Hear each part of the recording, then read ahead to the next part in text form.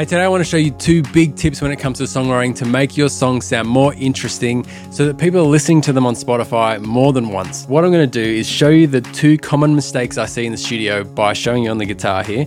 The two main things that I think hold songs back, and then more importantly, how to fix them and how to make sure that when you're writing your next song, it just sounds more interesting and more engaging. So this is going to help you if you're struggling to get plays on Spotify because no one's listening to your music more than once, or if you just feel generally like your songs are boring or you want to just elevate it, this song's going to be great for you. So let's jump into those 2 songwriting things? I'm sure I can come up with a better name than that. 2 songwriting aspects that we can improve today.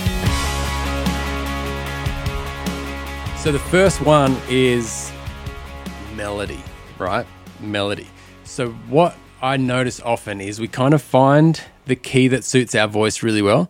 So we might write a song in G, and the notes that we just use for the entire song. So our verse, our pre-chorus, our chorus, we kind of put those notes in different orders, but we use them over and over. So with a chord progression, we can do that, right? So let's just say we're going G, C, E minor, D.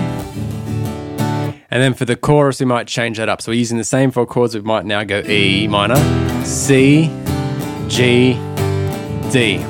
So that works great for chord progressions, right? Just use the same chords for the whole song.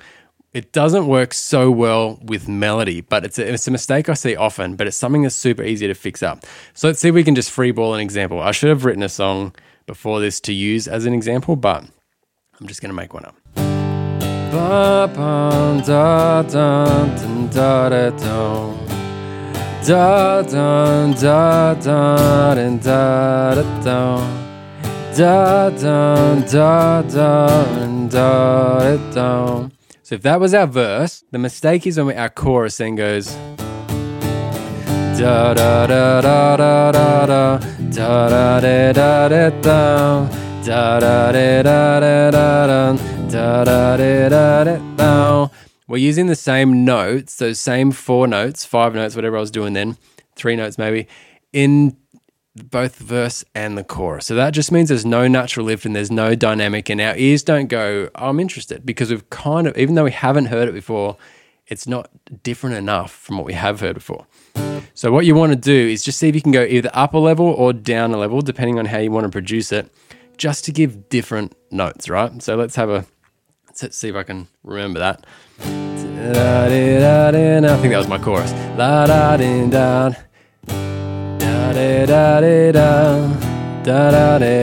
Let's pretend that's our verse now.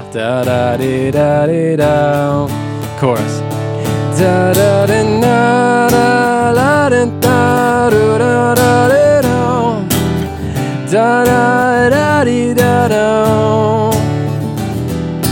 Not the most amazing melody in the world, but you see how there's a shift now from our verse into our chorus, just intentionally using different notes. So if we break that down, going from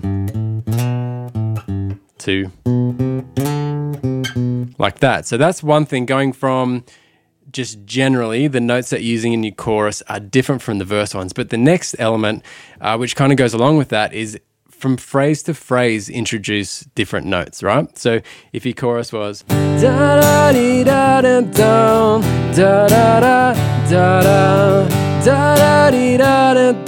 natural thought is just to repeat that and use those same notes. But what if the second or maybe the third time you introduce one note that was again different? So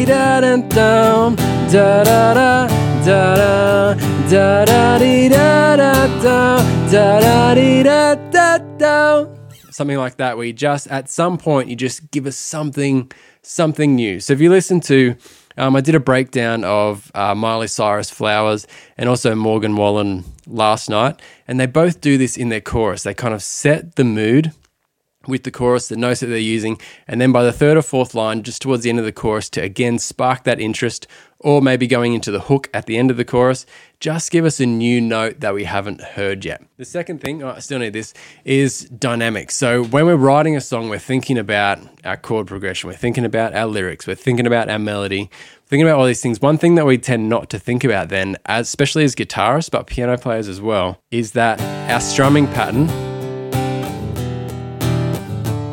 just kind of stays the same. So our verse might be like that, and then we get to the chorus and we go,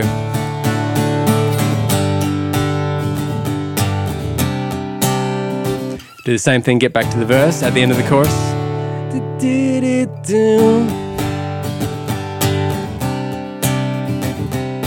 What that means is, regardless of what your melody's doing and all those other sorts of things, I mean, these work together, obviously, but once you've heard the start of the song, once you've got 10 seconds into the song, you know what to expect for the next 3.5 minutes, and that kind of just diminishes that sort of storyline. So one of the reasons we listen to songs is because it takes us on a journey, and I always relate this back to movies.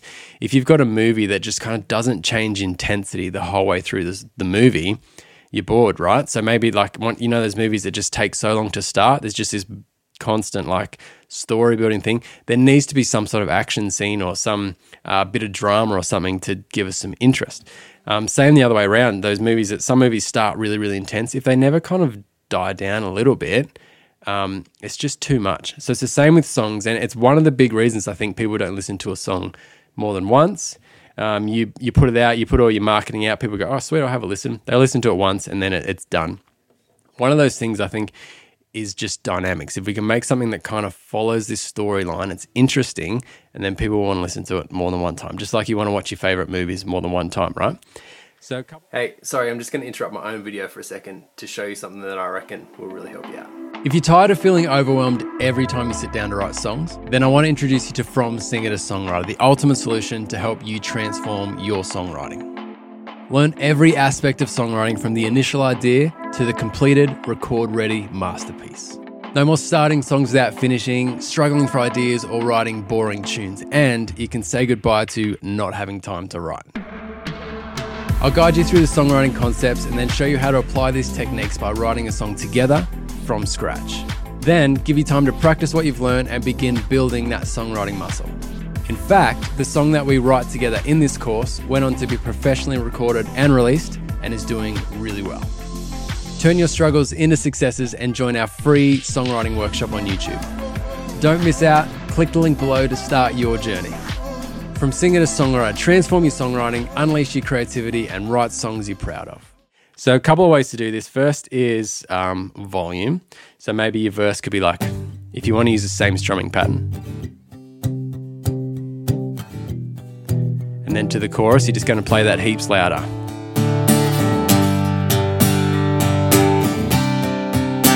So using the same strumming pattern, same feel, but you're changing volume. And then back to the verse.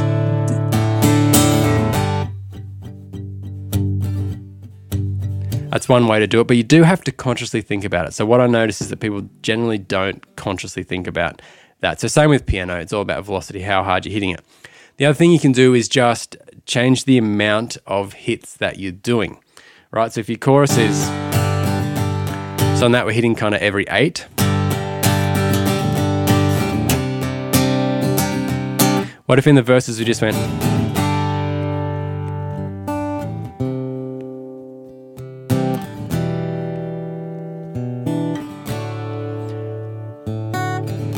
backed off our dynamic like that? You might think that's boring and now there's too much space, and a lot of the times if you just play an acoustic guitar you can feel a bit exposed, like you have to create all the instruments. We don't have bass, drums, all the other things, so I've got to do everything with this. Don't be afraid of the quiet, and don't be afraid of that space. It makes for a better song. Space is so important. So just strip it back. You don't have to be an intricate picker. You could just go. Just means when you get to the chorus,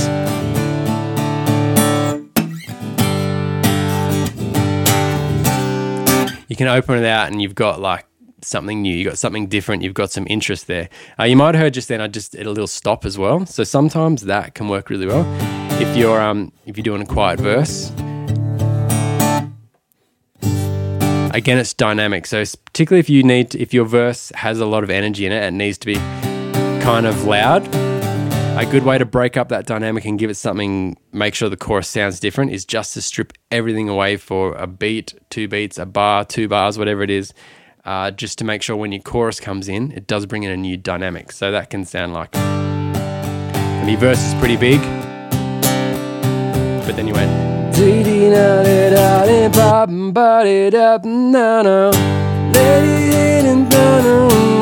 so that way it's just not all. There is those dips and those more intense parts to give your song a bit more dynamic and a bit more punch. So hope that was helpful, and maybe you're not even conscious about those things. You're kind of writing songs, you're happy with them. Go back and listen to some of your old songs and just see if there's some parts you can tweak just to give it a bit more dynamic and variation like we talked about today.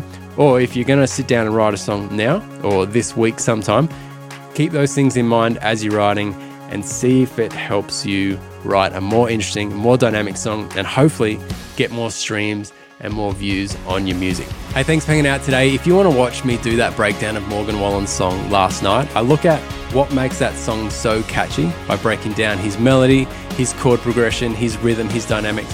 So you can check that out right here.